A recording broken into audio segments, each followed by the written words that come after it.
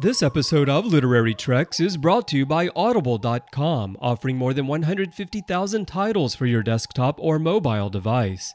To get a free audiobook of your choice, visit audibletrial.com/TrekFM. Also, help us keep Star Trek discussion coming to you each day by becoming a Trek FM patron through Patreon. Get access to exclusive content and become part of the team. You'll find all the details at patreon.com/TrekFM. That's patreon.com/TrekFM. Hey everyone, I'm Rod Roddenberry, and you're listening to Trek FM.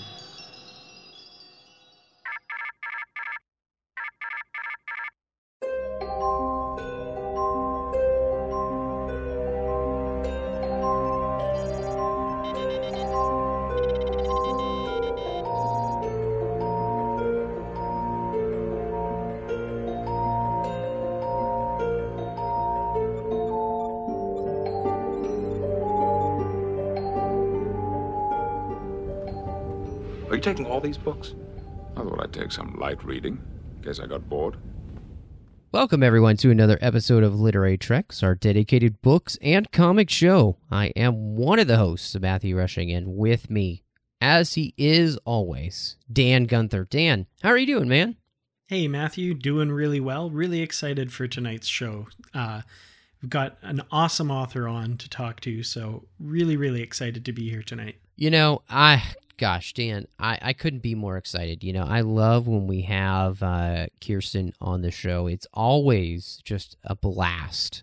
And I think, you know, one of the things that I really enjoy about Kirsten's books is that I feel like that we could really talk to her about all the things she puts in her books for a really long time. You know, reading through A Pocket Full of Lies, I just personally felt like there was so much that was going on and that she was talking about, and just little things here and there, issues, themes, all of this. It's just incredible. So I love reading a Kirsten Beyer Voyager book. Never thought that I'd say that I love reading a Voyager book, but Kirsten has me just painted silly with awesomeness. That didn't even make sense, but that's how excited I get. I can't even make sense. You and me both, Matthew. And just like you, I never ever thought that the series that I would be most interested in getting back to year after year would be the Voyager series under Kirsten Beyer, because they're always a treat. And this month's novel is definitely no exception. It really is the case. And, you know, it's kind of sad, Dan. We actually don't have any news this week. There's nothing to talk about, unfortunately, really, in Star Trek Bookland. No covers to judge, no new comics or anything. But with an interview like this, I figure it's probably best for us to just dive into the interview. Before we do that, though, Dan, just let everybody know where they can find us and where they can connect with us online. Definitely, Matthew. Well, of course, one of the great ways to get a hold of our podcasts here on Trek FM is through iTunes. And if you are an iTunes user, you can really help us out by hitting the subscribe button, giving us a star rating and a review. That really helps people find our podcasts. If you're not an Apple user, we've got you covered as well. You can find our shows on Stitcher, TuneIn, SoundCloud, Windows Phone. And of course, you can download and stream the MP3 file from our website and grab the RSS link there as well. Now, if you want to get in contact with us, we have a form on our website at trek.fm/contact. You can also leave us a voicemail. We'd love to hear from you. Look in the sidebar on the show page or go to speakpipe.com/trekfm. We're on Twitter at TrekFM and on Facebook at facebook.com/TrekFM. Now, on Facebook, we also have the Babel Conference. Just type the Babel Conference, that's Babel, into the search field on Facebook, or you can go to our website at trek.fm and click discussion on the menu bar. Now, for our podcast, Literary Treks, we of course have a special Goodreads group. We have bookshelves with all our previously covered books, as well as what we're currently reading. So you know what's coming up for future shows and can keep caught up with us here on the show. And of course, there are always great conversations happening there about all of the books and comics that make up the Star Trek universe. Awesome, Dan. Well, you know, I hope everybody will join us there. I want to remind everybody, too, you know, if you want to help the show grow, especially here in the 50th anniversary, make sure you just, you hit that subscribe button in iTunes. That really helps. And, of course, while you're there in iTunes, give us a star rating and review. It's been a while since we've had a new one, and we'd really appreciate your help in continuing to grow the show and help more listeners find us. And again, in the 50th anniversary here, we're celebrating with these great books. We'd love to be able to reach more people, and helping us grow in iTunes is one of the best ways to do that. So we appreciate everybody who's done that before, and we ask you to go in and make your contribution and let us know what you're thinking about the show. Give us your honest rating and review, and it'll really help us out. And, of course, we'll give you a shout-out on the show as well. Well, Dan, I think it's time to head into the feature and talk to Kirsten Beyer.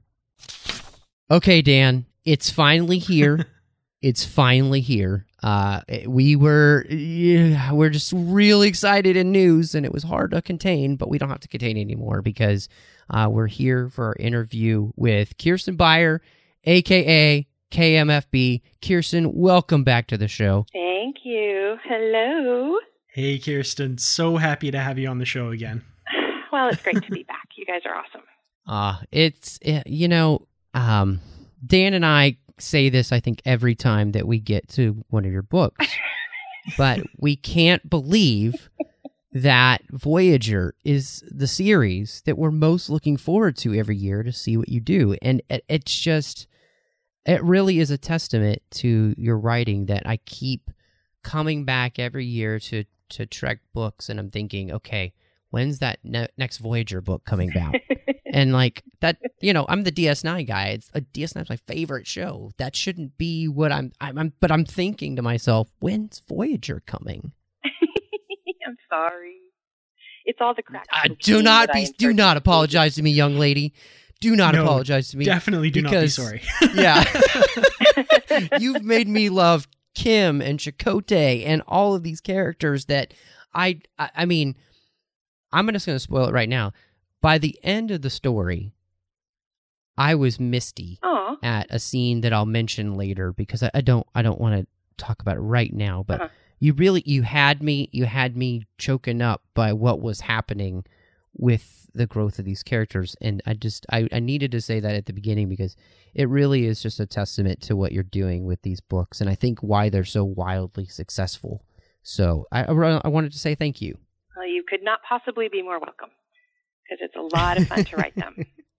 I remember, we were talking a little bit before the show, and we had talked in Atonement, and I remember in Atonement we kind of discussed this idea that these characters kind of needed a break, and you said that was kind of your plan to start with, but instead A Pocket Full of Lies came out. And I wanted to talk to you about that evolution of this story, and how you got to the idea with the Krenim and the Year of Hell, and I mean, basically resetting the biggest reset button Voyager ever had by making it matter. I mean, how did that come to play when you had thought in your brain, maybe we should give these characters like a Risa trip or something? How did that come about? Yeah, well, so this one is really, like, the evolution of the story happened over the course of several years. So some of it's kind of hard to, not even, remember how it used to work and now how it works. And I don't want to get confused. But, yeah, so you're totally right that when Atonement was done, I really did feel like everybody needed a break.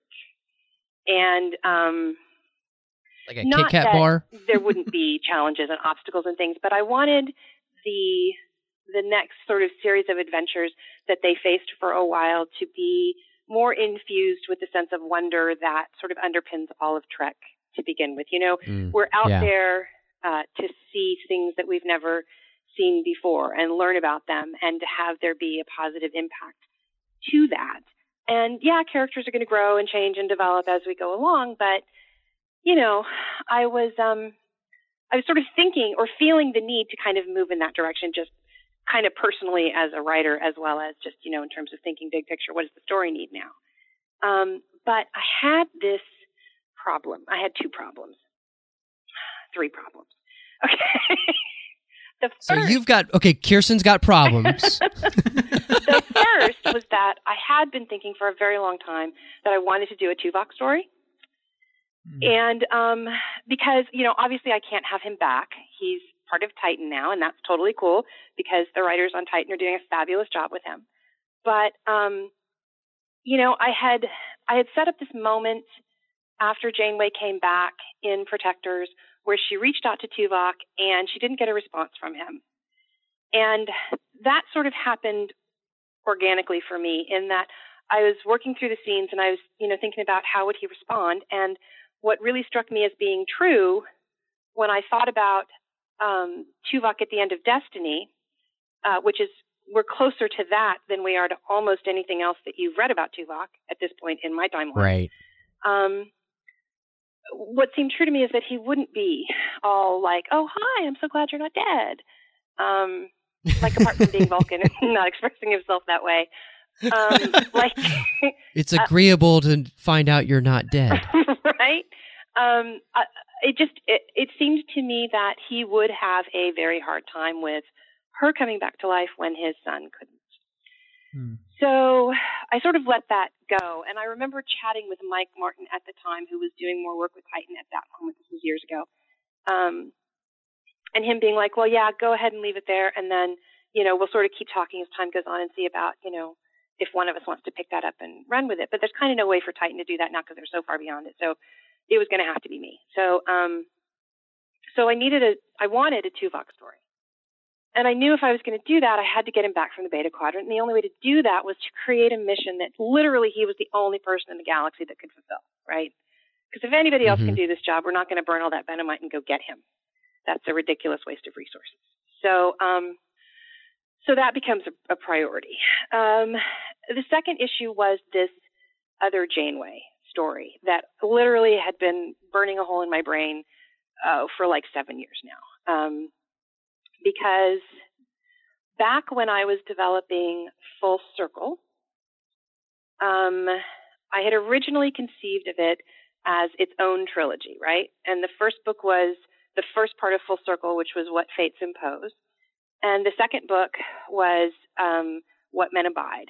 And that eventually became 2 parts of one book. But the third story, the story that would have taken the place of Unworthy, was the story of the other Catherine. So my thought was that rather than, it didn't make sense to me to think about bringing back our Catherine, the one from our universe, kind of early on, really kind of ever, or certainly that early on. But what occurred to me that would be a really fun thing to do would be to reintroduce the Janeway character and have her be a totally different person.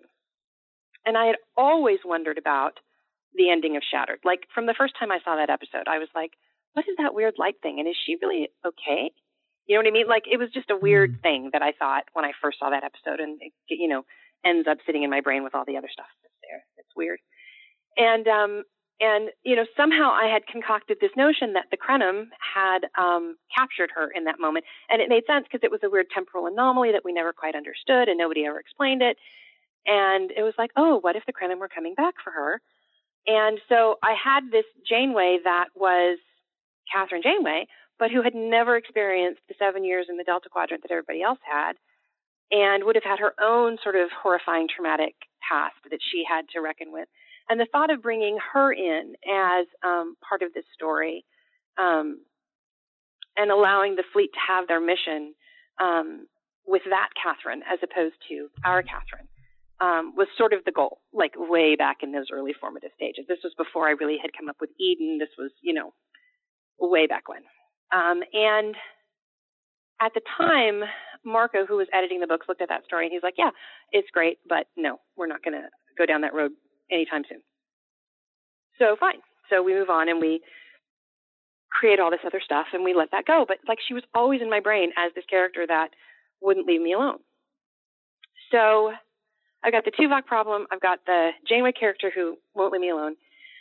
And then I had the problem that begins every new story that I tell, which is the question that I always ask, which is kind of what's ticking me off right now, what's making me angry. in the world. And at that moment in time, which was like a year and a half ago, there was a lot that was going on around U.S. relations with Israel and what was happening in Gaza. And my thought was, wow, I wonder what would happen if I put Voyager down in the middle of Gaza. And so I talked to Margaret a little bit about it, and somehow all of those things came together in my head. And then it became clear to me that, well, okay, this is not going to be the light, cheery, awe-inspiring thing that I was hoping to write, but it is something I very much want to write. So that's what happened. That's really cool, though. I mean, because one of the things that I really like about the evolution of the story as I was reading is the way that you were, again, taking all of these, interesting elements that Voyager kind of spread out through things. And like you said, like Shattered, it doesn't really deal with any of the questions that you end up with. It's the episode and then it goes on the next week. Yeah. But you're left with all these things in your brain. What? Why? Right. And yeah. What was that? And what I loved, yeah, exactly. What was that? And why am I the only person who wants to know? But it was so cool because, you're weaving that in, and then the way that you had the Krenim come in and working in the Year of Hell and actually all make that mean something. I mean, it creates such meaning for us as the reader. And I couldn't believe how you were taking something like Shattered, a season 7 episode that is, and really creating this wonderful other Janeway that we have to deal with, and then mixing that with the Krenim, which is, one of the biggest threats in the Delta Quadrant and truly scary people. Right. Oh, all of that weaving together. I didn't know how you were going to do it, and super spoiler alert, but you even used all of that to put a nice, wonderful, amazing bow on the Q storyline that had been kind of running through. Yeah, that was... You did. Well, so, about that, I remember writing the line about, "You're my enemy now." And for a while thinking about all the different forms that could take. And being like, oh God, at some point I'm going to have Q really kick their asses. And that didn't sound like any fun to me because there's no way anybody but Q wins that. So all I remember asking of my fellow writers, because shortly after that I knew Mac was going to use the Q in the Persistence's memory or somewhere in that trilogy. Maybe it was the third book. There was going to be an appearance by Q. And I just remember asking that everybody sort of tread very carefully because I wasn't sure yet how I was going to resolve that. And yeah, somehow when I got to this, and I knew that I needed to save another Catherine, the Q were the only possibility. So I had to sort of work through why they would have done that. And once I had it, it was sort of yeah. I feel like in some ways we could have gone the rest of our lives and never seen the Q again in that way. But it was sort of there, and I kind of really felt like if I could make it work, I really wanted to, just sort of give that a better ending in some ways. Mm-hmm. Because the other choice is to just make a big, huge story, and I didn't really want to go that way at this point. There's other things I want to do, so. Yeah, that felt perfect to me. It was just kind of a nice little coda to that whole idea there. Were you guys thinking the whole time that it was Q that saved her? I'm sorry, we're so far beyond spoilers at this point. If you haven't read this book, you should stop now. Yeah. Because we completely just ruined the whole thing. No I'm way sorry. To talk about this one without just wrecking it for you. Yeah. We were talking about this before we even started recording anything tonight, Dan and I. So way beyond the other side of the page, and I knew it was Q, but I didn't know if Q was being vindictive, right? So that he had kept Catherine alive, so basically he could torture her for not just a year of hell, right, but years of hell. Yeah, and I really liked that. I didn't know until we got to that scene because I was so busy thinking about all the other things going on in the story. Right. We kept my brain so busy. Yeah, I couldn't really give too much more to the fact that, okay, that's got to be Q that saved her, but I don't know why yet. Yeah. Well, the fact that Seven and I keeps liked saying that. it, right? Yeah, that ambiguity was great because I was like, oh, Q is a mean son of a, I mean, good night. Yeah. I mean, when they first mentioned that there was a doctor that saved her, and like in that particular conversation, they just kind of move on from that. And I'm like, no, wait, go back. Who was that? Who was that? I need a name. Yeah. And then, as soon as we get the name Quinn, you're like, okay, yep. One of the folks who read a pass on that got to that section and was making notes, and they were like, wait a minute, Quinn, that's the wrong name. Quinn was the other one. And I'm like, yeah, he took the name as a tribute to the other one who he was always really impressed by. I hope everybody got that. Mm-hmm. Yeah, that was a really, again, it was, one of the things that you kind of do throughout the book is you'll place great thematic elements throughout. Yeah. And at the same time, you also just place those wonderful little Easter eggs. And if you're really paying attention, you'll get them. And that was one of those things where you're like, aw, Quinn. Yeah. Yeah. Good. That's what it was supposed to feel like. I'm glad. One thing I was thinking of, like, and Matthew kind of mentioned this, using Shattered as a jumping off point. You've kind of done that with Shattered, and you've done it with Twisted. I'm kind of wondering if we just want to go through and find all of the rest of the past tense verb episodes so we know which one we're going to do next.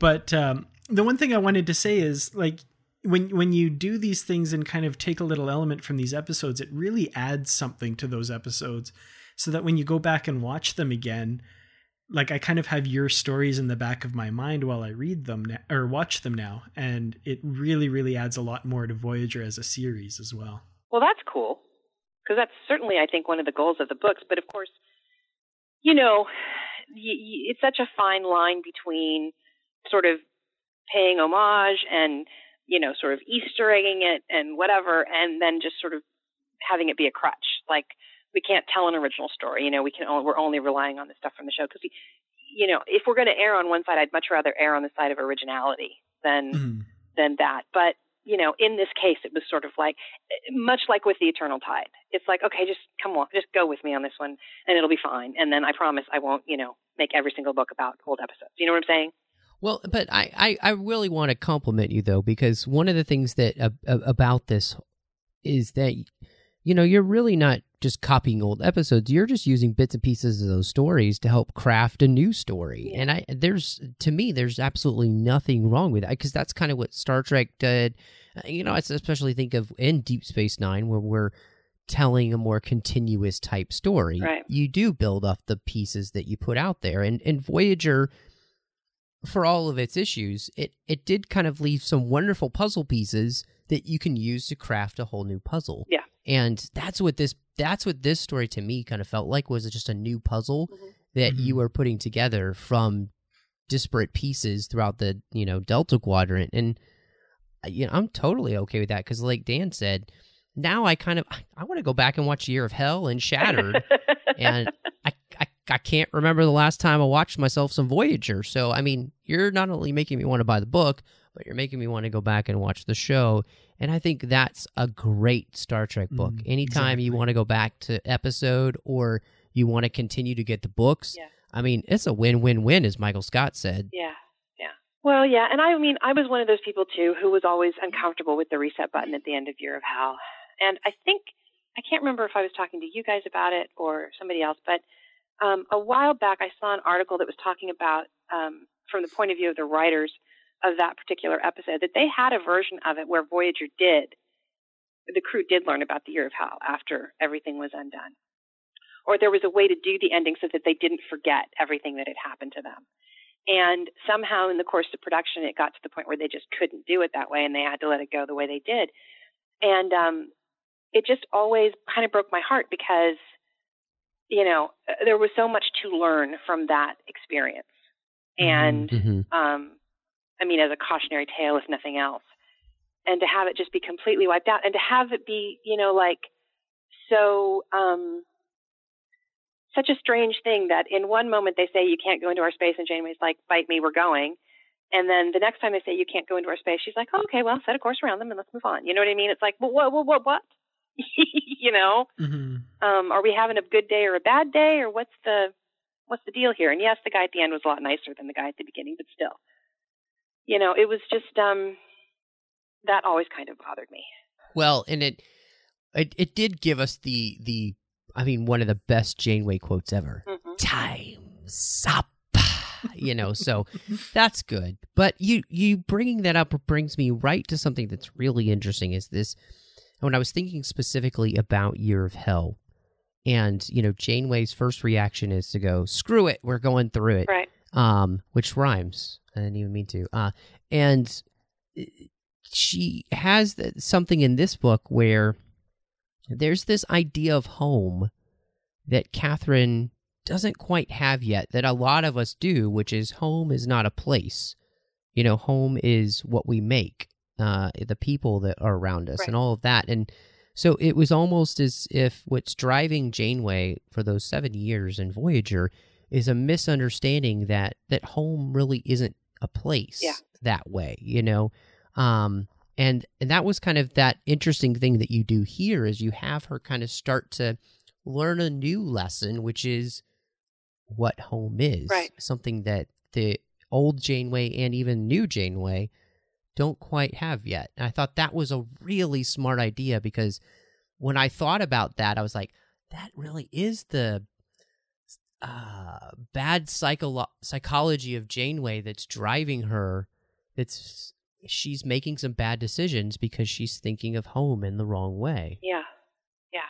Well, like, I kind of don't doubt, just based on what I believe to be true of Janeway as a character, that had there been a point during the 7-year journey when the odds were so overwhelmingly against them and there was absolutely no path through, that had she been forced to, you know, settle down in some way, like if somehow some magical huge brick wall goes up in front of them and there's just simply no way to get past it, that I think she could have made peace with that eventually. Do you know what I mean? Like, I don't think Year of Hell aside, she would have sort of, you know, just been like, forget it, it's home or nothing. Do you know what I mean? Like, I don't think she's crazy like that. But I do think that all of the characters on the show, with the exception of, strangely, Harry Kim, kind of in Endgame, it took getting home for them to realize that home was, you know, right there already, you know. And there have been other characters along the way since we've begun the books that have expressed that to her. I mean, I'm thinking of Chakotay in particular at the end of The Eternal Tide, when he's like, well, we are home, you know. But she hasn't quite, you're right, that neither of the our Janeway hasn't really internalized that completely yet, whereas the Denzit had to learn it in the hardest way imaginable, you know, and by the choices that she made that Catherine has never really made, you know. I mean, the Denzit was faced with, there's no way for me to get back, and so she embraced her new life completely, you know, in a way that that's a choice our Catherine's never had to make, really. Yeah, our Catherine does not have, the Admiral does not have in her office a poster that says home is where the heart is. No, Like that, she doesn't get that just yet. No. But, you know, I mean, enough people around her do that I think, you know, I think she will get there. You know. So I'm not sure how much more I'll have to put her through before she does, but she'll get there. So one thing about this novel that I noticed is there's kind of it deals really interestingly with the ideas of despair and depression. I was noticing most notably through Nancy Conlon, going through a very tragic battle. And I felt you were really able to capture the feelings of kind of utter hopelessness, as well as the effects of the people around someone who's battling something like that. I was wondering if you might talk a little bit about the inspiration or the kind of genesis for what Conlon goes through in this book. Well, let me think, because so much of what you're talking about happened along the way as I was writing it. It wasn't pre-planned. I mean, what was going to happen to her was pre-planned, but all the stuff around it, I didn't really know until I wrote it, if that makes sense. Because there was at the end of Atonement, there's a choice to be made, right? Either she's fine and we really dodged a huge bullet there, or she's not. And, as much as I don't live to put these people through meat grinders, when you have an opportunity you have another obstacle that's already just baked into the cake, it seems like an awful waste not to explore it, And so having had her be possessed by that alien entity who by all rights should have killed her, was certainly fertile ground for storytelling, and I knew that. And also, I think, helpful in terms of helping to show us more of who she is and who Harry is, because he's a character who I feel like has gotten a lot of good development, especially lately, but still needs more. So yes. It was kind of a thing that it was. I knew it was going to be really painful, but it was much too hard to pass up. To just sort of say, oh no, she's fine. So in terms of how she would deal with it, I mean, I went back actually before I wrote this one, as I was prepping this one, and I reread as much of the Corps of Engineers as I had time to, which sadly wasn't as much as I wanted to. So I read as much of Corps of Engineers as I had time to, looking for any bits and pieces of character that the writers who originally created her might have dropped for me.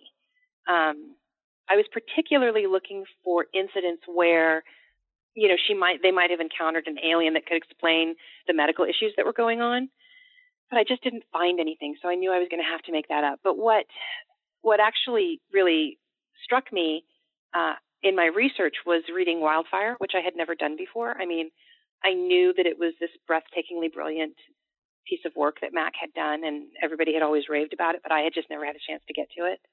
And once I read that, I was like, oh, right, these people have faced some truly extraordinary existential threats and some really difficult moments. And even though she wasn't a huge character in that, there was no way that didn't, sort of eat her up.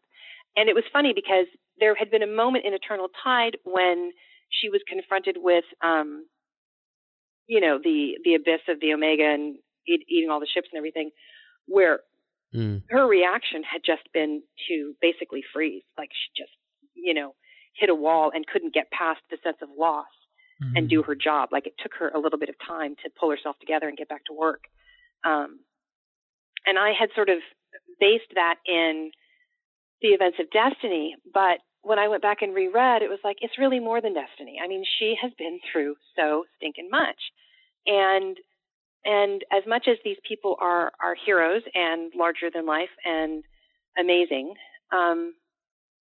I'm always looking for the truth that's underneath that so that we can relate to them as readers, so that they're not just folks up on a hill that we're never going to be able to be like. They're people who have struggles that make sense to us. So, thinking about how she would confront something like this, it made sense to me that she would keep fighting, but she's fighting in the wrong way. She's fighting the wrong battle in some ways. And it takes the love of the people around her to help her see that, to help her focus on what the real problem is that she needs to be fighting.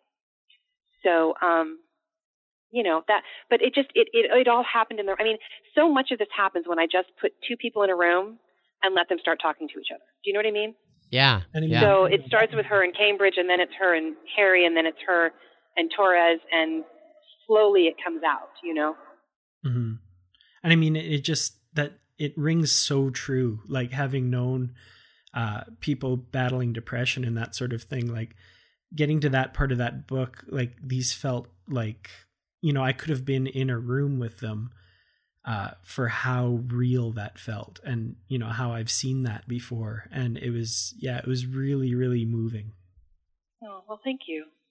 it is. It's hard though too. I mean, it's hard to see people that we care about suffer, and I don't know. It's a fine line between you never want it to be suffering for the sake of let me just rip your heart out. Do you know what I mean? For sure. I at least always want there to be a point to it. Mm-hmm. And, there certainly is. I mean, there's more story for Nancy obviously coming. So, because I intentionally made this you're not going to die next week. We've got time kind of situation because, I wanted to make it back up to the top of the hill. So. Mm-hmm. Yeah, I very, very, very selfishly want a very happy ending for her. Me too. Yeah. Yeah. Well, and the thing is, it's really, I've been, I'm sure you guys are Star Wars, at least fans or, have a passing interest in it. And, yes. It's been a lot back in the front of our consciousness again with the release of the new film and stuff. And I've been thinking a lot about the differences between Star Trek and Star Wars. And it does seem to me that there's a underlying hopefulness or positive sense of the ability to overcome that exists in Trek that is a little bit different in Star Wars. And I don't know, I've just been thinking a lot about that lately. That's understandable. I think a lot about Star Wars these days. But yeah, that's probably just because I have a new Star Wars podcast. Anyway, that's a totally different subject. But I was thinking, not only is Nancy going through this, but, I was really surprised to see this part of Tuvok. And, as you said, we're so much closer to Destiny than we are to anything else. And I really liked that you were going to deal with that. And I was thinking to myself, wow, I have not seen a Vulcan go through this much, except for maybe to Paul, and be this tortured and enraged. And so talk about crafting that story for him, because you said that was one of the foundations for wanting to do this book, about getting him from the point at the beginning where he's just full of rage and seeing his son's death as senseless to being somebody who sees it as, no, it wasn't senseless, especially to him. Yeah. And that's what should matter. Because that's a huge transformation, especially for somebody we're used to being so non-emotional. Right. Well, I mean, there's the thing first that you always have to remember with Vulcans, which is that it's not that they're not emotional. It's that they have these incredibly deeply powerful emotions that are on the shortest leash imaginable. Because they know that if they don't keep it all contained, that it will explode. It's not that they don't feel, it's that they feel in a way that it's hard for us to imagine. Like we couldn't live if we felt in the extremes that they experience all day long, which is why they have to have so much mental discipline.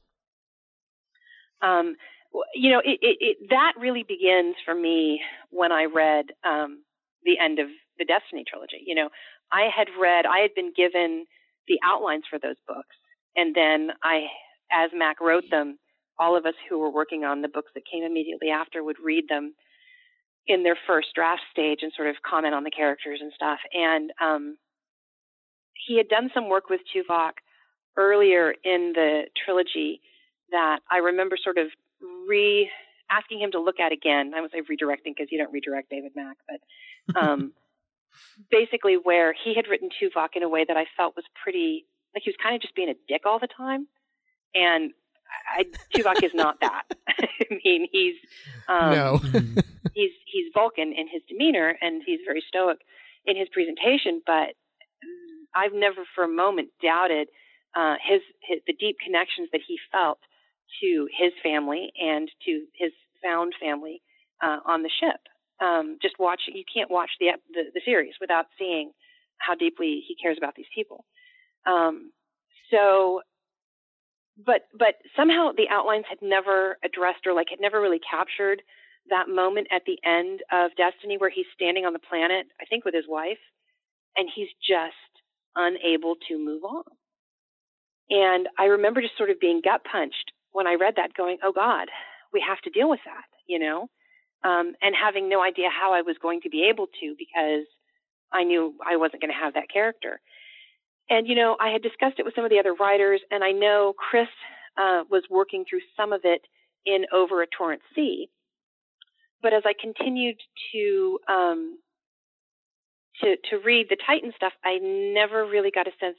It never had a period on the end of that story that I was comfortable with. Like, I never saw him move from the extremity that I saw him in at the end of Destiny to where I felt he needed to be if he was going to keep functioning as a Starfleet officer. So I just felt like I had a responsibility to the character to give him that, and that in a lot of ways, the only place he could do work like that was with the Voyager crew. If he's not doing it on Vulcan with his family, he's doing it with our characters. Mm-hmm. And that they were among the only people who would really be able to call him on his bullshit, if that makes sense. Do you know what I'm saying? Oh, yeah totally. Oh, yeah.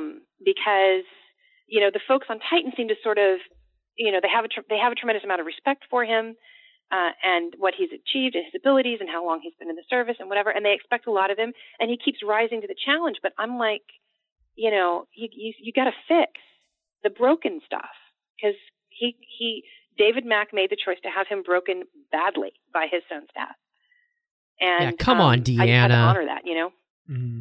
And I really liked that line where Tuvok says something like, I haven't really achieved he didn't say this exactly, but I haven't really achieved the closeness with the Titan crew that I have with the Voyager crew. And that just rang so true. And, and you start to wonder how much of that is because of what he went through in Destiny and that kind of thing.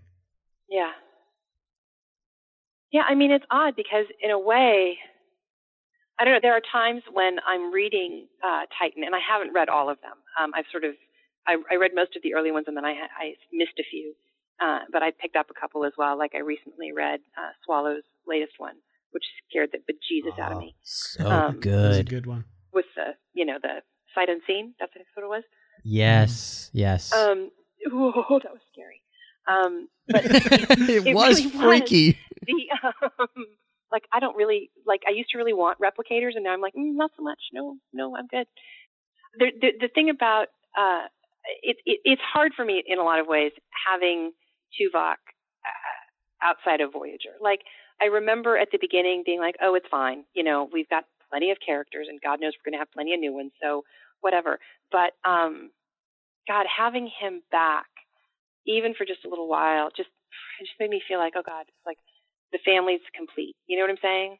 Mm-hmm. Like it's never so as good so. for me as when everybody's together, And even though Neelix is on Nutalix, he's in such a good place, and we're checking in with him often enough that I feel like, I've got my hands on him. You know what I'm saying?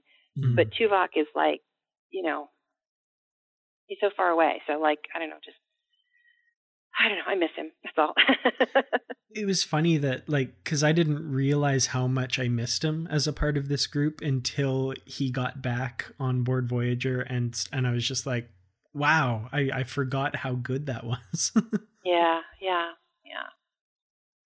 it really was. But also, I mean, I hadn't, I'm not sure if in the first iteration of this story, I had Tuvok interacting very much with our old Janeway, but that was also just fascinating to put those two together because, they have a history that's sort of hinted at in some of the Jerry Taylor books, of Catherine in her first command and Tuvok evaluating her and sort of the rocky road that their friendship started out on.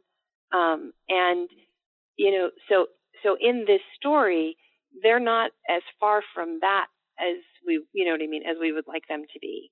But at the same time, there's just that underpinning of absolute trust that she wouldn't have experienced in years. I mean, apart from Dane, there wouldn't have been anybody in the universe, I think, who would have been as able to get inside of her and sort of work on her defenses as well as Tuvok would. But to bring them together when they're both so broken was what was important, to be able to do. Because it's almost like neither one of them had the energy for lying, they can't lie to each other. And that's kind of a lot of too what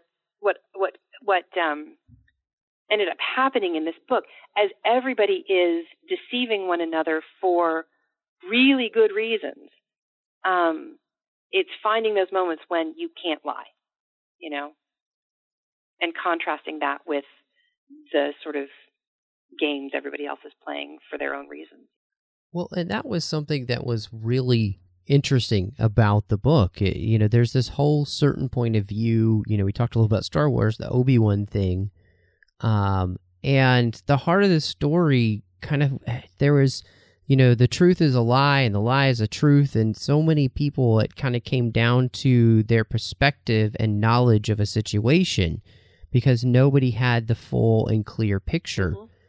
And it really kind of led to as well this idea that, knowledge is dangerous, especially without the wisdom and experience to filter it through. Yep.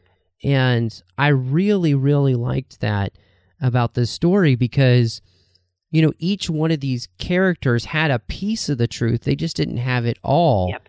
But they also had a bunch of lies, and trying to sift through that in life, that's a frustrating thing. And I mean, we're living through it right now for sure. Yeah. In our world, yeah. And I really just liked how you created this malaise of lies that everybody's trying to sift through and figure out, and how frustrating that is in life when you're trying to hold on to something, Yeah, because it's not like it's a nefarious thing. It's not like it's a mastermind with a plot that they're, trying to... It's people who just have their own ideas about what they need in order to survive and what's most important to them, and that coming into conflict with other people who have equally powerful agendas, and nobody's really wrong in this case. I mean, the Krenim aren't wrong to want to preserve their way of life and everything that they have learned and to protect the tools that they have developed to help them, manipulate the universe toward their best ends. And it would be nice if everybody could just see that, oh, but hey, the Federation is really cool and like they would never hurt you. So drop your defenses and let's talk, and imagine how much further along we could get as, corporeal beings if we would share our knowledge freely rather than, always having to drag it from one another kicking and screaming, really, too, the first image of this story that was clear in my head once I knew kind of where we were going to go was the image in the cave where time has stopped. And all of these people are in the process of dying because of this turn of events that in some ways was inevitable, but nobody really planned for, It was just all these competing agendas that got us to this moment. And so I had this image of a battlefield where time had stopped and somebody had the ability to stand there and grab the 3 or 4 people who were responsible for this moment and like walk them through the battlefield and say, see this guy, his name is John. He's married to this lady named Sandra, and they have 3 kids, and they are madly in love with one another. And one of their kids is having problems right now, and now that's going to get worse because he's dying. And see this girl, this is Sarah, and she, you know what I'm saying? Like if you could, if you could stop time and show people how what they are doing impacts so many other people, would it make a difference? That was the question that I had, was would it matter? Or would we still just keep plowing through and creating all this chaos, I mean, like, what is it going to take to get people to step back and just start working on a better solution than the one that we've been pursuing for so long that is clearly not getting us anywhere, Well, it really made me think of the original series episode, A Taste of Armageddon, where they're fighting the war with computers. Yep. And at the end, Kirk takes that away from them and says, if you want to continue this war, you have to do it for real. And, says, oh, that'll stop them. And that always didn't really ring true to me because that never stopped us. Yeah, that's never stopped anyone else fight a war before. So I thought this solution here was like a really elegant answer to that. This might actually do it. This is the one thing that might actually stop people from going over that cliff. And I thought that was great. Yeah, if you could come right up to the precipice of Armageddon and then ask the question, is this really what you had in mind? Because this is where it ends, period, end of story. Whether you think so, whether you think there's a way to win this or not, this is the only logical ending for your actions. Because in some ways I do feel like that's where we are in some parts of the world. you know? Mm-hmm. Yeah. Like, you cannot keep doing this because the end game sucks so bad. And how is it that you don't see that? Or if you don't care, why don't you care? You know? Like, what got you to the point where it just doesn't matter to you if the world ends? You know what I'm saying? Right. Yeah. But then the other piece of it that I knew from the very beginning, and I didn't know who was ultimately going to be responsible for discovering it, and in this case it happened to be Tuvok, is that beyond that moment, the only other choice that everybody has to wrap their brain around is what's required to forgive, because we can't move forward without that either, right? Yeah, that goodness, that was one of the things that I really enjoyed there as well, was the idea of how do you find a way to forgive what has been, legitimate grievances, terrible, awful, things. Yeah. And I love what, Tuvok says, that the only way to have, you actually say in the book, you have Janeway say, this is why they can't have nice things. I do. And then I was thinking to myself, this is why we can have nice things, because Kirsten Beyer writes Voyager now. But that those characters, in that situation, you can't go on with life and actually have a good, fulfilling life if you're continuing to hold on to this hatred, because it does destroy. And that hatred will just eat you alive. Yeah. And in some of the ways, the way that, Janeway's past used to kind of eat her alive, and she would second guess herself and all of that, and she's kind of moving past that. But with these characters and this other Janeway, she's right at the beginning of that process, and Tuvok's a little bit farther along down the road. But it was so interesting to see a Vulcan be on that road, and because we don't really see that much with Vulcans Right. in that way, and I loved that. And then, but have him be that catalyst for this Janeway, and then of course putting her in the idyllic state that she ends up in, and Q, grants her basically the rest of her life to live out in wonderful peace. Now, I've had a couple of folks take issue with the Denzit's ending, with the idea that this is really a happy ending for her. Like, they couldn't see it that way. Did you guys have that sense?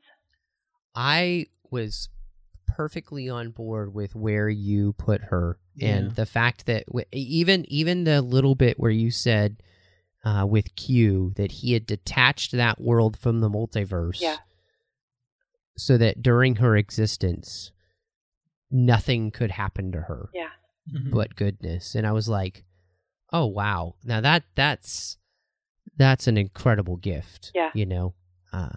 Because she ends up with her daughter, and she ends up in this beautiful place. I mean, basically, she is home. Yeah. Mm-hmm.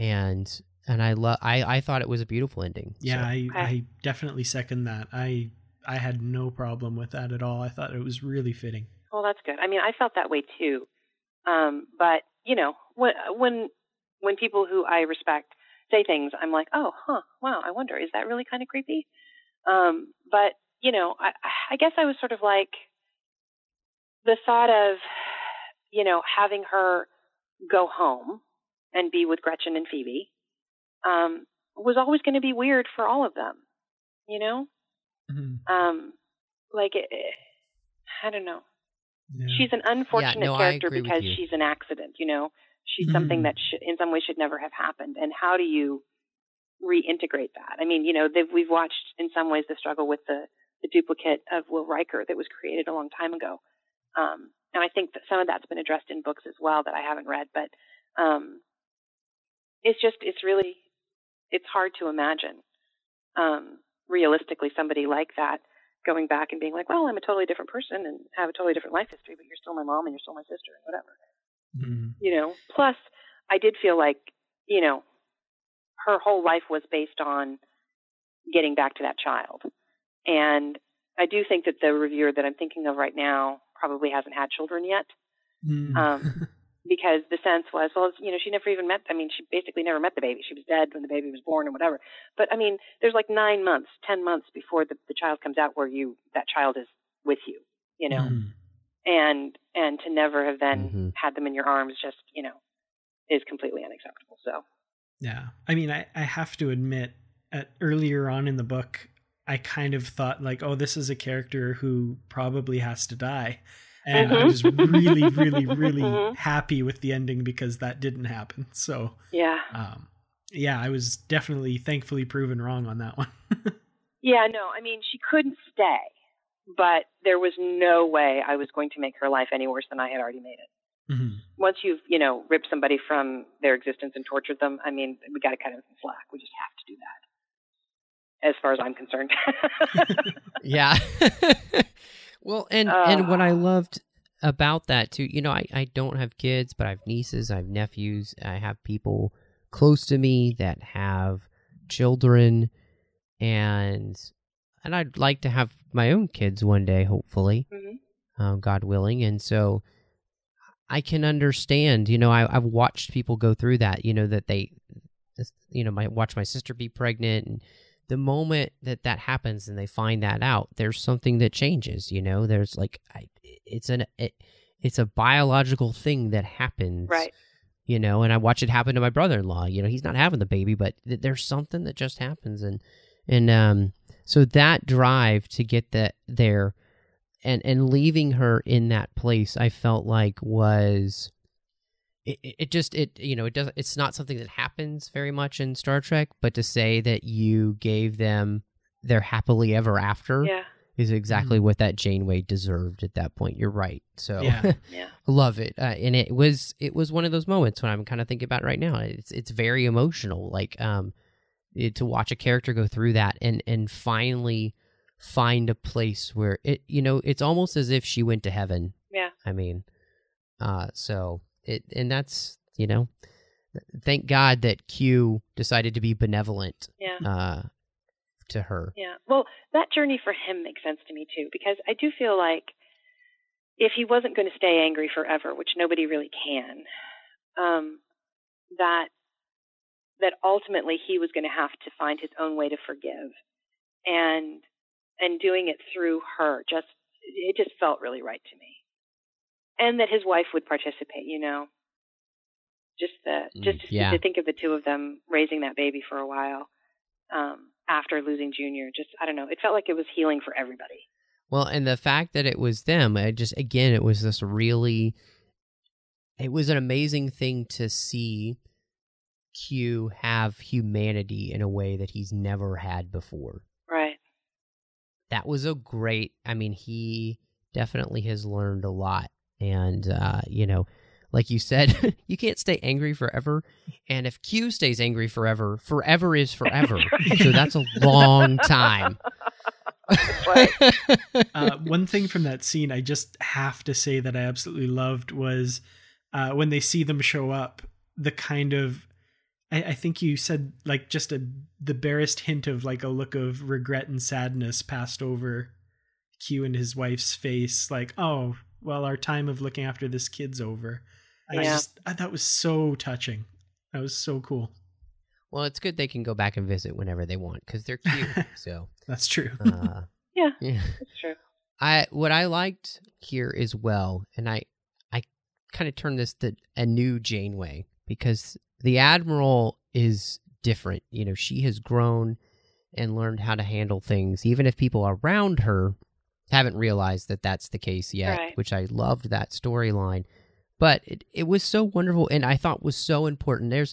I'm a huge Grey's Anatomy fan, so this would be kind of a weird thing for me to bring up in a Star Trek podcast, but there's a great scene where Christina's talking to Meredith, and she said, knowing about your crap and doing something about it are two totally different things. Yes.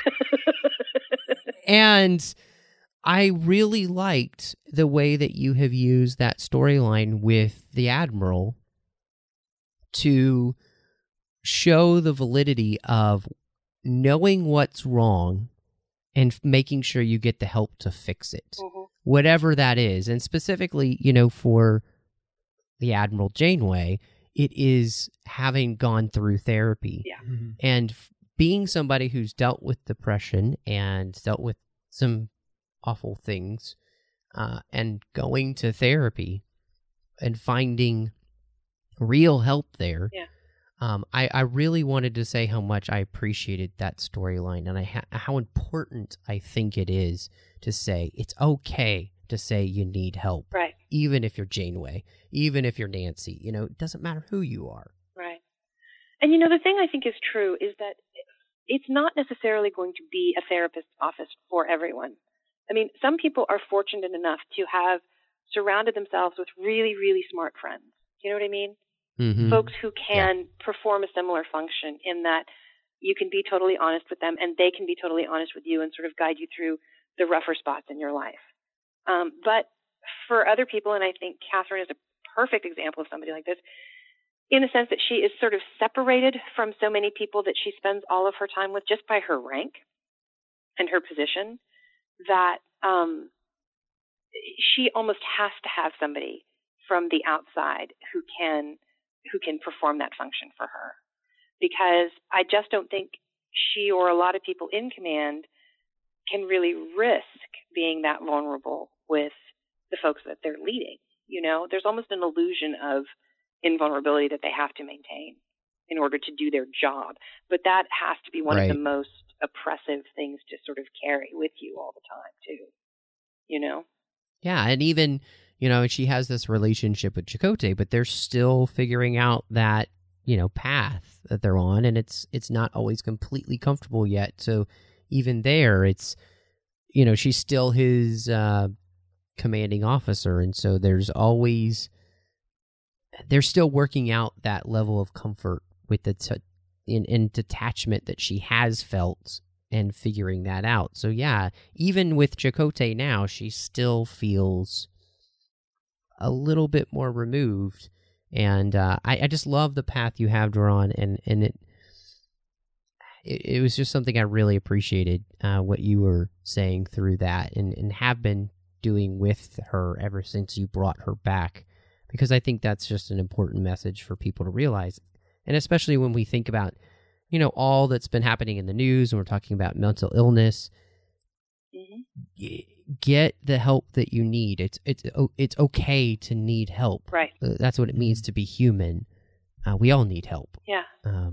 And I just appreciated that it's a subtle storyline here, but I think it's something that I felt like was really important.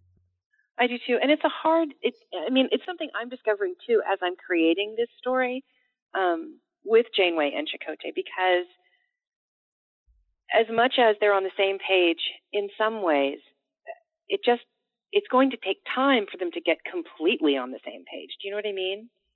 They've known each other for such a long time and been such an important part of each other's lives, but they've also both gone through so many massive changes and different kinds of growth and different tragedies and whatever, that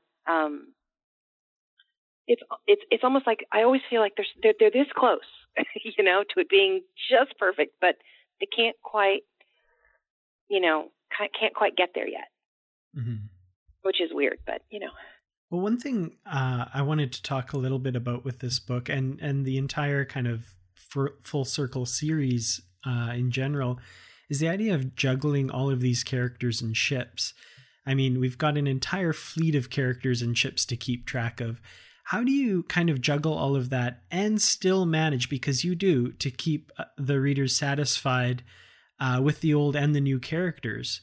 It's hard enough to give time to one crew, but you have a whole fleet. I'm thinking of great little character moments like Icheb's budding, I want to call it a budding bromance here, which I just loved. I thought that was brilliant.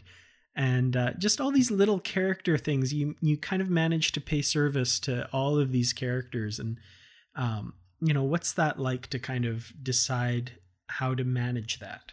Well, I I often start out projects with character lists, like which characters, main characters or groups of characters, are going to be most essential to the story that I'm telling in kind of what configurations, you know what I mean? Because a lot of times certain characters end up bouncing off the same characters throughout the course of a story.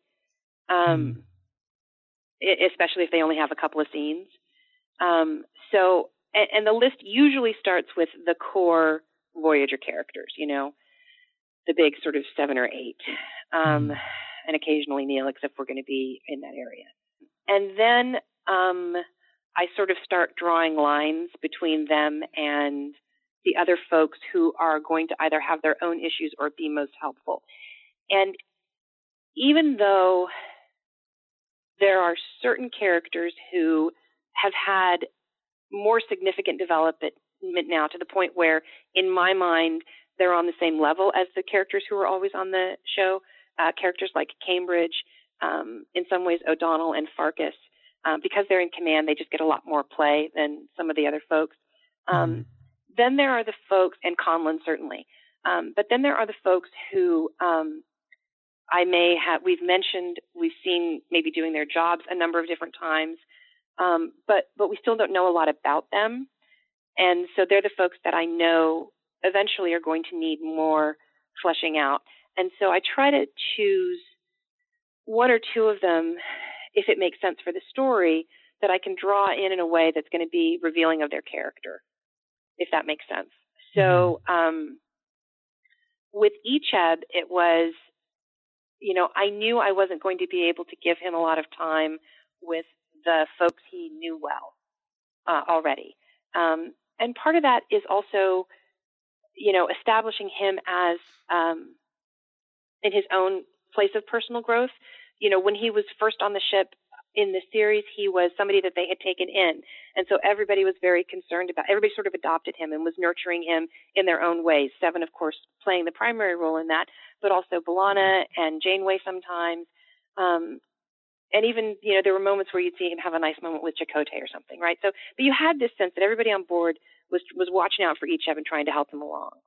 But then he went away, and he went all the way through Starfleet Academy, and he's demonstrated in, these last few books that he really is ready to kind of do amazing things, But I couldn't have him spend most of this book interacting with Janeway or Chakotay or Tom and B'Elanna. I mean, they're just, what they were doing, they had other stuff to do. And so I was looking for a peer for him. And Finn, who I have loved ever since we first met him in Children of the Storm, and who I have missed and wanted to do more with, just sort of came immediately to mind. And once I hit on the 2 of them together, it was like, oh, yes. Yeah, they really complemented each other there. These 2 super bright guys, right? Yeah. And very young to have the responsibilities that they have. So they have a lot in common for sure, but there's obviously also differences that we'll be exploring as time goes on. Oh, excellent. That was my next question was going to be, are we going to see more of those 2? So awesome. That's hell cool. Yeah, we're seeing more of those 2. Excellent.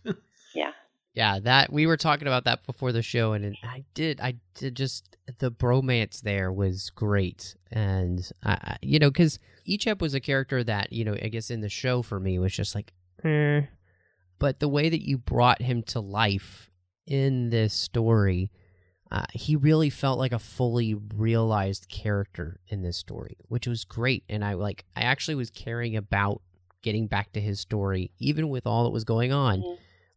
And especially once him and Finn connected as friends, I thought that was so great. And so really like the way that you just are kind of organically made that happen. Yeah. And, it's just bringing out one more of those characters from Voyager that was small and maybe weren't people's favorites, but you're slowly bringing us to be like, oh no, I'm going to make Icheb your favorite now. Yeah. Well, I mean, it's I at this point I sort of feel like it's an embarrassment of riches. There are so many great characters that I have here to play with at any given time. Mm-hmm. And a lot of times when I'm starting something new, like I have been recently with the new stories that we're working on, there's also the thing to go, okay, well, now I've seen these people with these people. What happens if I put them over here? And a lot of times story will develop just by putting them with somebody we've never seen them with before and seeing what happens then, One of the things that we were talking about and thinking, there's a lot of interaction that you have on the Trek BBS and the interaction you have with those readers. And just kind of wondering, what is it like to get, that immediate feedback, somebody who, reads the book in one night, and that back and forth that you get to have, almost as soon as the book is released? Well, it's fantastic in a lot of ways. I mean, I feel really fortunate that, I'm working in a franchise where there is so much ongoing interest and passion for the stories that there are folks who are willing to spend their time, in a place like the Trek BBS talking seriously about these things. And, at the same time, it's frustrating because part of me could sit there, especially right when a new book comes out, and just spend hours and hours talking with folks and answering questions and going deeper into stuff and just sort of geeking out over how much fun it all is, And I literally don't have that time. I mean, those hours don't exist in the day for me. Mm-hmm. So I always feel like I'm kind of shortchanging them in a lot of ways. It seems like I used to have more time to devote to that. And now, even though it's the only place I go regularly to find out what folks are saying and to sort of answer as best I can, I always feel like, oh God, I mean, like right now, there's like 15 posts in there that I need to go respond to. And I've been trying to get to it for 3 days and I still haven't gotten to it. And I just feel awful, Well, I feel like, there's a lot of authors that don't kind of ever take that time to really interact with their readers on that level, as, kind of appear on a message board thing. So, I for one really appreciate that. And, even if every single message isn't replied to or that kind of thing, just the fact that you're taking some time out of your day to do that, I think is really appreciated by me for sure. And I'm sure a lot of the other people there really, really appreciate the time that you give, even if it can't be as much as you or they would maybe prefer. I think it's a really great thing you're able to do. Yeah. Well, it's certainly a lot of fun. And, and like I said, I would do it all day long if I could. Because, I spend so much of my life and my sort of in my head, thinking about these characters and this universe and these stories. And these are the folks who get it. You know what I mean? They're the folks who feel as strongly about it as I do. And so that connects us in a way that, you're not connected to anybody else. So, I feel a certain responsibility, I think, to them and a tremendous amount of gratitude as well. Because just their enthusiasm, when you spend, 6 months, 8 months of your life working on a story, and then the day finally comes when folks are reading it. I mean, it's a weird thing to just sit here and go, God, right now people are reading those words. I wonder what they're thinking.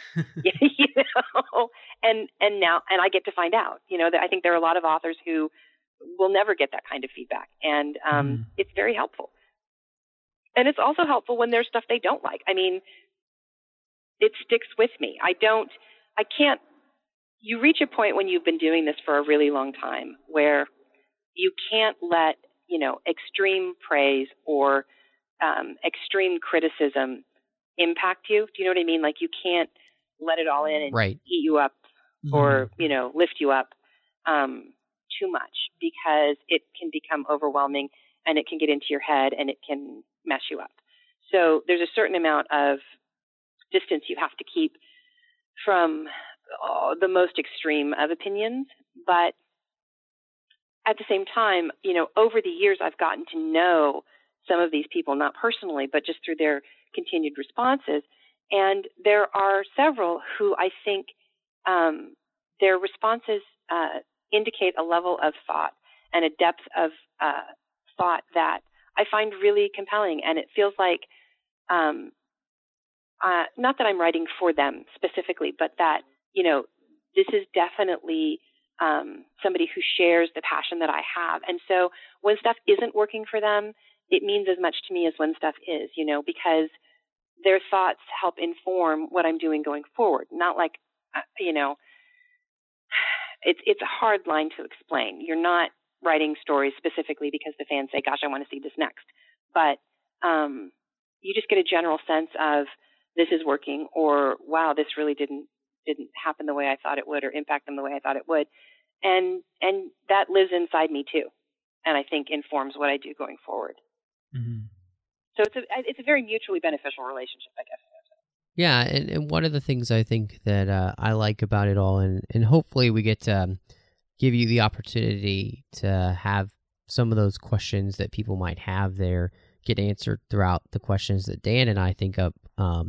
And I love that you have this care about not only the story, but the love for the people that you're writing them for.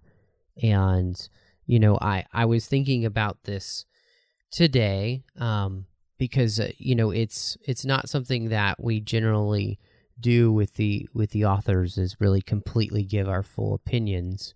Would rather ask them, but I couldn't think of anything in this book that was like, and that is a rarity. So I did want to let you know, for me, I loved The Eternal Tide. That was my favorite one that you had written so far. Uh-huh. But I think that this one is rivaling that.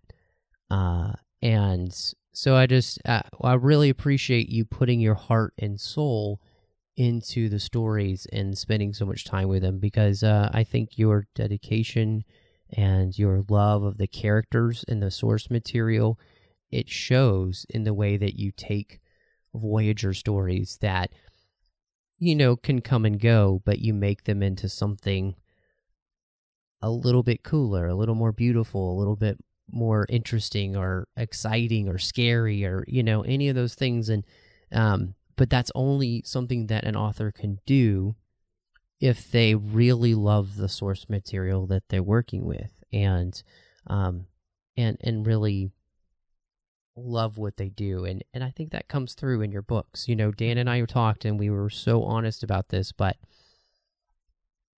I don't think that there's been a book on the Trek BBS when we've talked about it in there and I've had to rate it that's yours that I haven't been like, no, that's at least above average.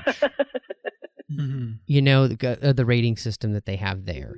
But usually it's like, oh, is this above average or is this excellent? And that's a great place for an author to have been consistently.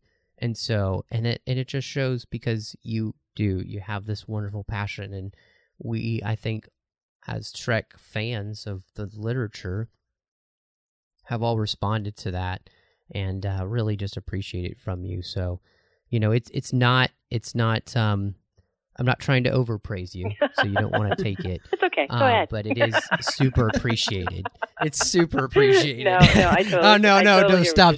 Keep it coming. Really Yeah, and that, I can't really add anything to what Matthew said there. That I'm just going to add a big old ditto to that. Well, thank you. But I also appreciate you guys, taking the time to do these podcasts and giving us a place where we can come and sort of, fill in some of the backstory and the blanks and, and think out loud. Because there aren't that many people in my life. I think I've said this to you guys before, who I can really talk to in depth about this stuff, who get, really down to the nitty gritty about what we're working on and who understand and care about it as much as you guys do. So it makes it a lot more fun. Yeah, no, it does. It's the joy of doing this. I think Dan and I, every time we have an author on, we're like, this is why we love doing this show. I mean, we enjoy talking about Star Trek books, don't get me wrong. But when we get to talk to you guys, it's just that much more enjoyable. And, for you, what are you working on? What's coming up next in the lineup? Are there more Voyager books? Do you have anything that you're having time to work? I know we've talked a little bit. You've been trying to get some of your other ideas that aren't Trek related. What's going on with you writing wise? Well, I was contracted several months back to write 2 new Voyager books. So yes. I have now finally completed and been approved. The outlines for both are done. And I've started writing the first of the 2. Let's see. Well, it's called Architects of Infinity. And it's another picking up right where we left off and continuing on. I keep thinking I'm going to stop doing that at some point, but I just haven't found that point yet. The next two stories, they're both standalones, but there are threads, as in many things that I do, that connect them. So I think I have a feeling that when they're done, which will be about 8 or 9 months from now, people will look back on them sort of as a duology. But yeah, so it's I'm working through the next one right now, and then I will start immediately on the next one after that. And yeah, I mean, for now, for the foreseeable future, it's me writing a whole lot more about these characters, and hopefully continuing to find ways to keep the readers engaged and happy. I mean, the amount of the response to this particular book has been sort of overwhelming in a way, because so many people have just been so tickled by it and so incredibly delighted and enjoyed it so much. And, part of you thinks, wow, I don't think I'm ever going to be able to do that again, So it's a little like, ooh, wow, okay. But again, that's one of those things that you just have to set aside and just, put your head down and keep doing what you have always done and let the chips sort of fall where they may. Sometimes stories really do come together in ways that almost feel magical, and like you look back on them and think, well, how did I even do that? But you can't ever capture that in a bottle and recreate it. You know what I'm saying? Yeah. I don't know. I'm excited to be moving forward, and I'm scared to be moving forward, and I just hope that I keep, telling stories that people get excited about reading. Any little hints about where the crew kind of might be going? Are we going in a little bit like less tragic position for? Is it for one book? Is there Sure. anything? Okay. I'm not sure which one of them, but yeah, no. See, like the next one, the Architects of Infinity. I mean, really, the inspirational sort of moment behind that how I said in Pocket Full of Lies, it was that scene where we've stopped time in the middle of the battlefield and we're walking somebody through it going, you see this person, the moment like that for the one I'm working on now is completely the opposite in terms of the emotions that it evokes. It's one of those just jaw-dropping, awe-inspiring, like, oh my God, who would even do that? That is so cool. So this is much more of a exploration with the sense of wonder and awe, with a nice, cool mystery, soft, gooey center to the thing. But this next one really is a little bit more we find something incredibly cool, and we have to figure out what it means and what it's doing, and that leads us to the next one, which I have to say, is going to be a little bit harder, but ultimately then comes out, I think, in another sort of moment of big light. I'm still trying to maintain the sense that we're back in the Delta Quadrant, not just to pick up the pieces from the messes that we made the first time around, but to explore new stuff and to find the things that will inspire us to keep exploring. And so this next story is very much about that. Even though I feel like with the end of Pocket Full of Lies, there's more story with the Krenum to be told, we're not going to do that for a while. So, yeah. Excellent. Well, you've definitely piqued my curiosity. That sounds really exciting. So, very cool. We shall see. Yeah, I just wanted to say, thank you so much for always giving us your time, Kirsten, and especially just with your history with the show. I mean, you've been with us from the very beginning of Literary Treks, and it's always a real joy. And you have such joy when you talk about what you do, and I think that that's infectious. And, I love it. I love that you have fun with what you do, and you make us have fun with what you put the characters through, even if it's, horrendous. And it makes us want to keep coming back to find out what you're going to do next. I figure, I always picture you writing wherever it is that Kirsten writes, and she has her Mr. Burns accent. So, yeah, but just want to remind everybody, if you do want to talk to Kirsten, the best place to do that is at the Trek BBS, and she's too busy writing otherwise to talk to us other places. So stop bothering her and let her write. Yeah, but I should tell you guys, it's going to be a while. I mean, given that the next one isn't even really written yet, and it's usually 8 months to a year once it's submitted before it's released. The earliest these are going to come out now, because what are we, at the beginning of 2016? Mm-hmm. Is mid to the end of 2017, probably. That's understandable. They're worth the wait, so. Yeah. But you'll get, just like you did with Atonement and Pocket Full of Lies, there'll be a little bit of a wait now, and then you'll probably get two closer together again. Nice. I think is the goal. That's awesome. Well, thank you so much, Kirsten, and I really appreciate you coming on the show, and thank you so much for a great book and just the little tidbits for us to look forward to. As Dan said, now I'm kind of on the edge of my seat waiting to see what's coming next for this full circle crew. Yeah, me too. Yeah, thank you so much for coming on. It's always, I think everyone can hear it in our voices how happy we are when authors, and especially yourself, come on the show to talk with us. So it's always really exciting. Thank you so much. You are most welcome. Well, Matthew, I have to say that's probably one of the best conversations I've ever had with an author of Star Trek novels.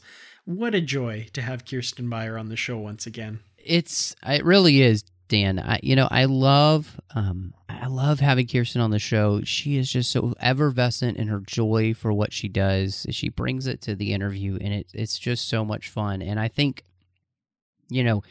Pocket Full of Lies has really set the stage for this year too. It's just a great start to the year so far, with Ascendance and now this. It's just phenomenal. The bar is extremely high.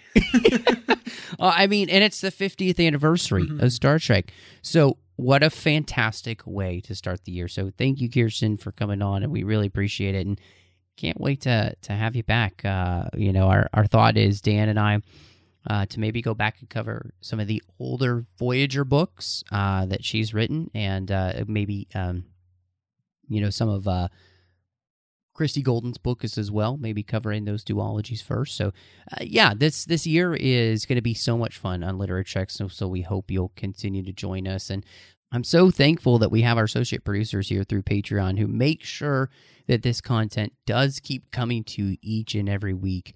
I'd love to thank Will Wynn, Ken Tripp, Brandon Shea Matola, and Bruce Gibson for their support through Patreon and making sure that Literary Treks comes through each week here on Trek FM. Now, one of the things about Trek FM that's pretty cool is we're a listener-supported network, and that means that we don't have a lot of ads or anything like that on our shows. We just try to make sure that you get great content that sounds great as well, with good discussion.